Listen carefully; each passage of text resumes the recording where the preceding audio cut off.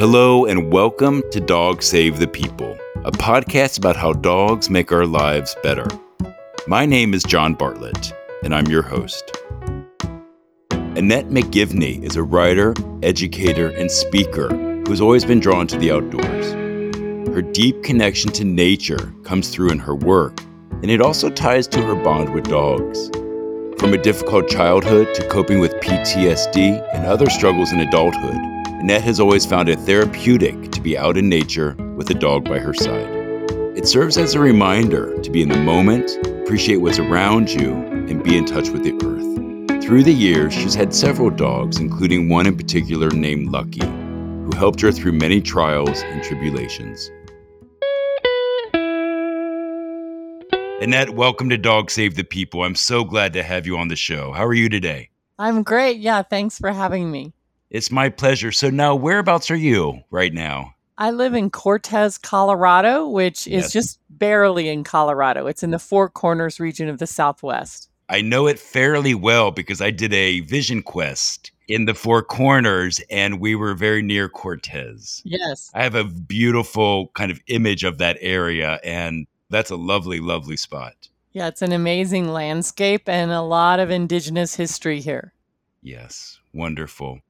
And a big part of your story is about your childhood and your dog, Lucky. So how did Lucky come into your life? When I was very young, my family lived in Houston, and my father was a doctor. This was in the 1960s, and Houston was getting increasingly crowded and busy, and my dad decided he wanted us to move to a more rural environment. And so he took a job as a physician in the town of Conroe, which is about an hour's drive north of Houston. And we were in this totally different environment where you could just roam the woods, as far as you wanted to go. And it was just, we were feral children all of a sudden. And there was this dog that was black and white, and he had floppy ears and a face like Snoopy. And it was a stray that the neighbors had taken in. And this dog just stayed in our yard. And I really loved this dog, and I was petting him. And so the neighbors gave the dog to me. And so my father is the one who gave him the name Lucky, because he said, well, he's lucky, that he found us. And Lucky just became my best friend. And I explored this whole new world of outdoor environment, and being connected to nature with Lucky. It's interesting that you bring up the idea of being feral in a way. And I think that from what I know about your career and your work and your life, it's very much an early signal of how you now are living your life and living really in connection, completely in connection with nature. My true self really became plugged into the natural world there, and it had a huge impact on my development as a child and as an adult in realizing the kinds of things that really mattered to me. It was really important. And Annette, is it fair to say that you had a tough childhood as far as the domestic situation with your family? Oh, yeah, absolutely. I mean, I love my parents. They love me, but they had a lot of mental health issues, I guess, that the time in the 1970s, like you just didn't talk about it. My dad was a physician, but did not ever reflect on if he needed any kind of help himself. My mom was a psychologist. She had severe depression. My dad had anger management issues, to put it nicely. And so it was a very volatile home environment where my mom was withdrawn, kind of incapacitated almost with depression. And my dad was just like a volcano ready to blow at any moment. You never knew when it was going to happen. So it sounds like a very unsafe place for a child to grow up. As an adult looking back, I can see that. At the time, it was just normal. Right. It was just like, well, dad has a temper, so don't you do anything to make him lose his temper. And it'll be your fault if you do. Best thing was just to try and navigate that. And that's a lot for a kid. It's a lot for a kid to take on and to absorb and to somehow feel like they are contributing to their parents' moods and their parents' actions. Right. I'm sorry that happened. That's a tough thing to experience. And it's very confusing for a kid because, I mean, for me, as an adult, I'm a journalist, so I've always been plugged into contradictions and hypocrisy. my dad, was this respected physician in the community, very ardent churchgoer and leader in the Yes. Catholic Church. And the teachings that we learned, in Catholic school about how you should treat others. And then I didn't see it happening at home, behind closed doors, but people were saying your dad is such a good man. And it was just very confusing for a child. Yes. So I grew up in the 60s and 70s, and I know in my own home, I mean, things weren't perfect, and yet we didn't talk about things. Although there was access and availability to help, my parents would never have considered it. And I think that it was just not part of their generation's thought process to even admit that there's an issue or to even reach out. Yeah. I mean, I would learn much later. A friend of my mom's read a memoir that I wrote that was partly about my childhood called Pure Land. And Yes. she contacted me, this woman, who was still alive. And she said, I'm so sorry that we didn't do anything to intervene when you were a kid. And she said, your mom actually talked to us about it. My mom was part of this Bible study group that this woman was in. And Bible study ladies advised my mom to not leave my dad, even though my mom was worried for our safety. Right. And they said that they would just all pray for my dad. And so, and she said, if it was today, of course, we would have told your mom she needed to like make a change. But back then it Yes. was like, you must stand by your husband. Absolutely. So bringing that back to Lucky and bringing Lucky into your life, Lucky was the warm blanket in an otherwise chilling home life. Lucky was my safe place. Lucky was like the mirror reflecting back to me my true self and my true identity. Lucky was the one that I could hug and feel loved, and I felt Lucky hugged me back. So, like, kind of my real world was with Lucky and in the outdoors. There was none of that confusing adult behavior in the natural world or in Lucky. And I felt, safe and at peace and plugged into who I was when I wasn't terrified of what my dad might do. Sure. He was kept on a chain when we were at home. And I guess so was I to some degree. But it was Yeah, that life off the chain, when we would go on walks and run free in the woods, that was the best time. that's so beautiful.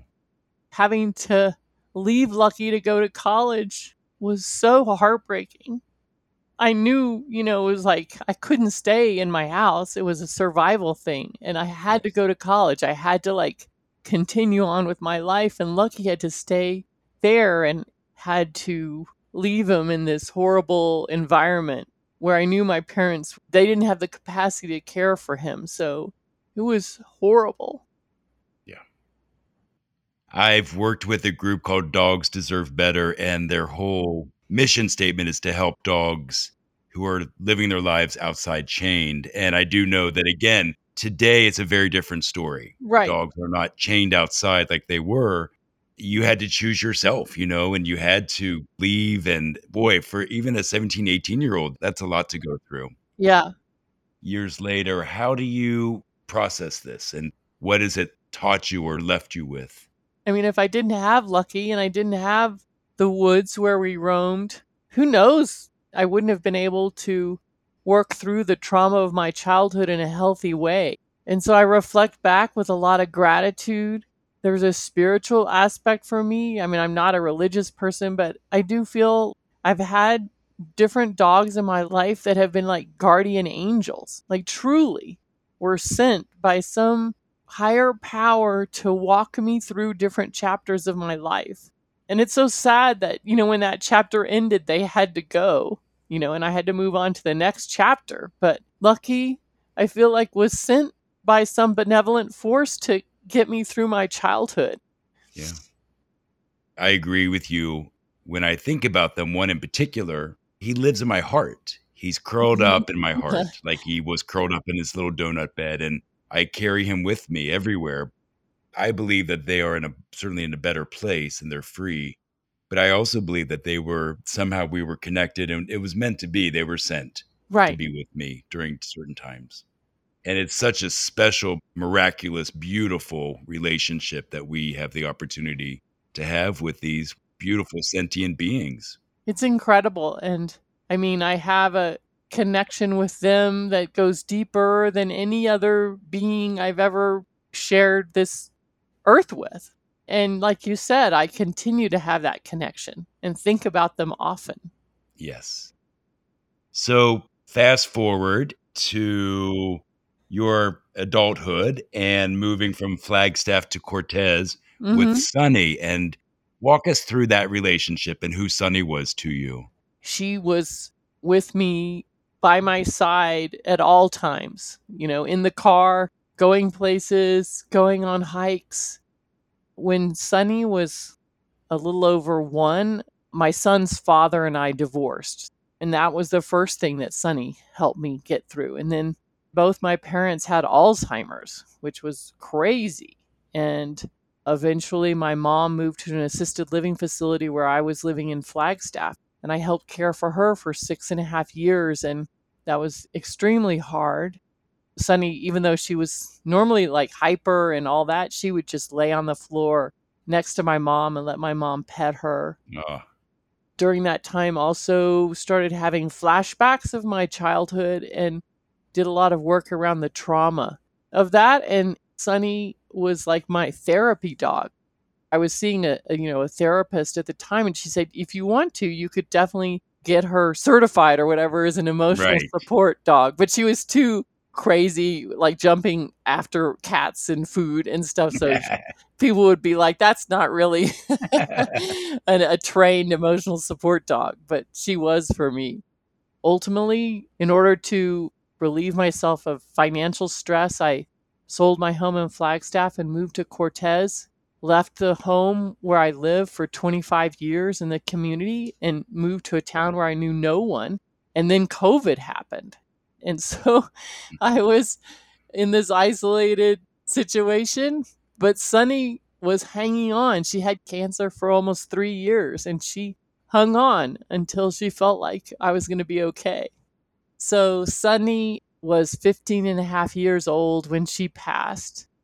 I had her through a lot of joyful times for 15 and a half years, but also really tough times. Yeah. And also you two connected about the outdoors. Oh, yeah. By then, as an adult, being outdoors, hiking literally every day was just a very essential part of my emotional health and physical health too, but emotionally, I would say more importantly. And sharing that with Sunny, just as I had with Lucky when I was younger, that was my routine. I mean, that's my MO as a human, is like walking in the woods with my dog. I have a quote from you that talks about Sunny, and it says, she shared my desire to wander in the wild more than anyone else in my life. And then it goes on to say, we floated through the forest like synchronized swimmers, immersed in the joys of sticks and smells and towering pines bending in the wind. How beautiful is that? Thank you. And I'm getting all teary now, but as a writer, sometimes I'll come up with a phrase or a word that totally nails how I feel. And that synchronized swimmer embodies the way I felt with her. Like, we didn't have to say anything, it was just our bodies just moved in harmony together, energetically. That is such a gift. When I'm walking with my dog in the woods, I try to see the forest through his eyes. Yeah, And right. what is he experiencing? Because he's so much more connected than I am. But I feel that synchronicity as well. There is nothing like it.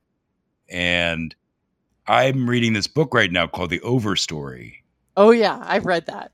Uh-huh. Yes. And for those who don't know the book, it's all about the world of trees, the life of trees, the intelligence of trees, and all of these people that are involved in protecting them, an environmentalist fantasy in a way. And I'm really enjoying it. But as you're talking, I'm thinking about you, because these people are finding so much messaging through their time in nature and this connection that they have. And it sounds like with you that you had this same kind of otherworldly experience out there. Yes, yes, because humans, it seems like we're prone to disconnecting ourselves from nature and getting immersed in each other's conversations. Even if we're in nature, we get like totally caught up in talking to each other and thinking about this and that that's not in the place where we're at. Yes. But when you're with a dog, you're like, just like you said, what is in those pine needles? Look at that bird and that squirrel and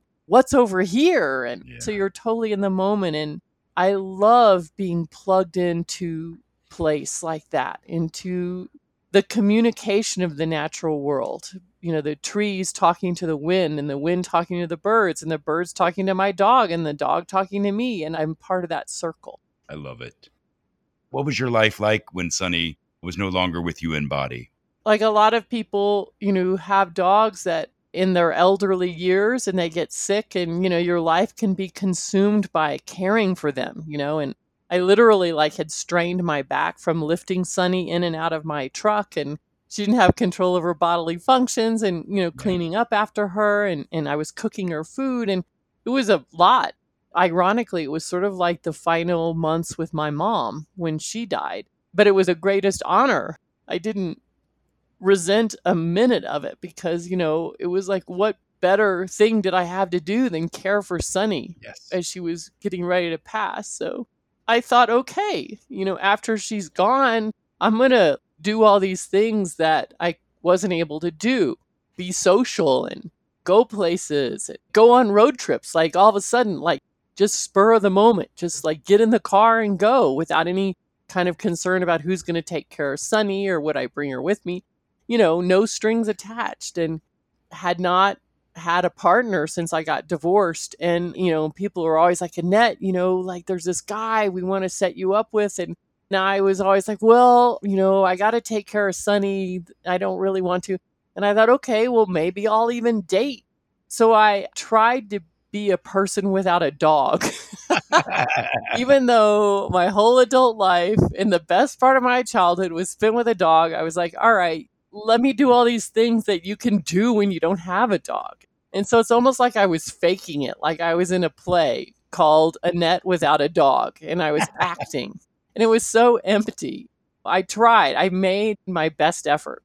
Went on some dates, I went on some road trips, and like met this one guy for a beer, and I was walking home and I was crying because I was just like, I really just wanted to be with Sunny. On road trips, it just felt like I was just wishing I could have Sunny, and it was all so unfulfilling. So, my life without a dog did not go well. And so I started thinking about, okay, there's no way to replace Sunny, and I am just incapacitated with grief. I mean, I've never been so upset in my life. But I was thinking, like, all right, obviously, me without a dog is not a good combo. And so I started looking online at where would I get another dog and how would that happen. And I was so, so sad. And before I went to sleep at night, I just needed to look at pictures of puppies. Of course, I understand. So that led me to this breeder in Colorado. And this breeder called me back, contacted me a couple weeks later and just said, I know, you're still really grieving Sunny, but I just want you to let you know about this dog. She's a yellow lab, a female, which that's sort of what I was wanting. I've come to learn how that was sort of not healthy behavior, but I was wanting a female yellow lab that looked like Sunny. That's actually not a good idea. I know now, but back then I was like, maybe, that would help me feel like okay again. And so this dog, she was 15 months old at the time. Her name is Trudy, and her owner had dementia and had COVID happen. And so he wasn't able to have any social interaction, and he had kept Trudy in a cement dog run her whole life that she had Oh been with boy. him. And so for me, with my history, with having dogs imprisoned from my childhood, when I saw Trudy behind this cage, I was like, all right, Annette, rally. You are full of heartbreak, but there's room in your heart for helping this dog. So I brought her home last June, a year ago, June. It's been quite the journey, and I love her so much. It's been a whole new experience. Nothing like Sunny, nothing like Lucky. Trudy came with some challenges. Oh, yeah. She didn't know how to behave around people. She's the sweetest dog in the world, but so scared, of anything, and having to show her that she's safe. I had to work with a trainer, and I've never really worked with a trainer before, but I've been working regularly with a trainer since I got Trudy. When I brought Trudy home for 3 months, she wouldn't even get near my truck again. She wouldn't get in any vehicle, couldn't go anywhere. And, now she happily jumps in my truck. Oh, wonderful. It's been challenging, but it's also been amazing to see her wake up to the smells of the woods. It's been wonderful. And I'm so grateful to have her as part of my life now. So, Annette, after a decade of therapy to treat your PTSD from your childhood, and you had Sunny by your side, along comes Trudy, who was needing you in a way that you possibly needed your dog. So how has that role been reversed for you? It's like going from being mentored by someone and then you mentor someone else, and so passing that love along and passing those teachings along. I mean, I almost view Sunny as like this Buddha who instilled me with grace and equanimity and a roadmap for how to get through hard times. And so I'm now telling Trudy, this is what Sunny taught me. It's okay. We're going to be all right. You're safe.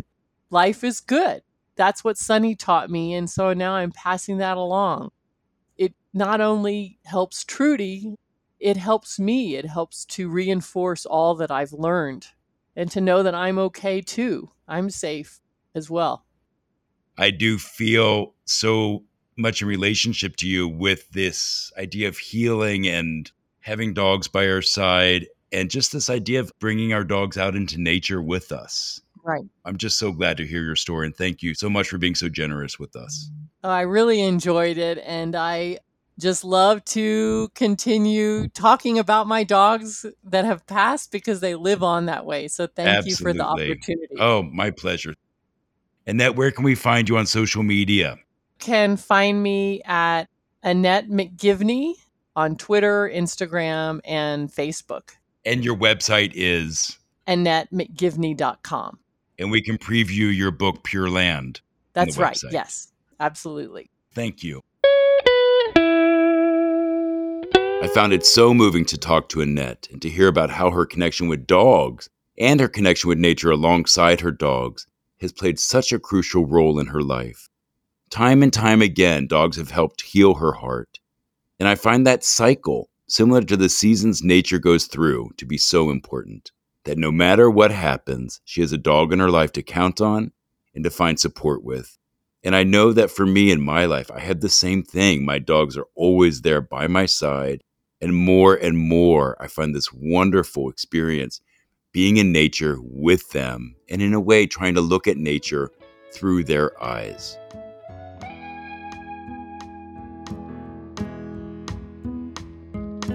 Thank you for listening to this episode of Dogs Save the People, a podcast about how dogs make our lives better. This show is made by As It Should Be, a production company and content studio. It is made with the support of Scott Benaglio, executive producer, and Jack Summer, our producer and editor. Special thanks to Daniel Lampert, our neighbor and composer, for creating the music for the show.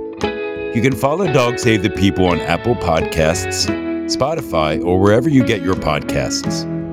If you like the show, please leave a review on Apple Podcasts. You can also follow our show on Instagram, Facebook, and Twitter. To sign up for our monthly email newsletter, you can go to dogsavethepeople.com. On the website, you'll also find show merch in our online gift shop. This includes shirts from the Tiny Tim Rescue Fund, my foundation, where profits go to supporting independent rescues and shelters. If you have any questions or submissions, please drop a note to the email address bark@dogsavethepeople.com. New episodes come out every Tuesday, so see you next week for another episode from Dog Save the People. Enjoy a walk with your dog outside and make it a great day for both of you.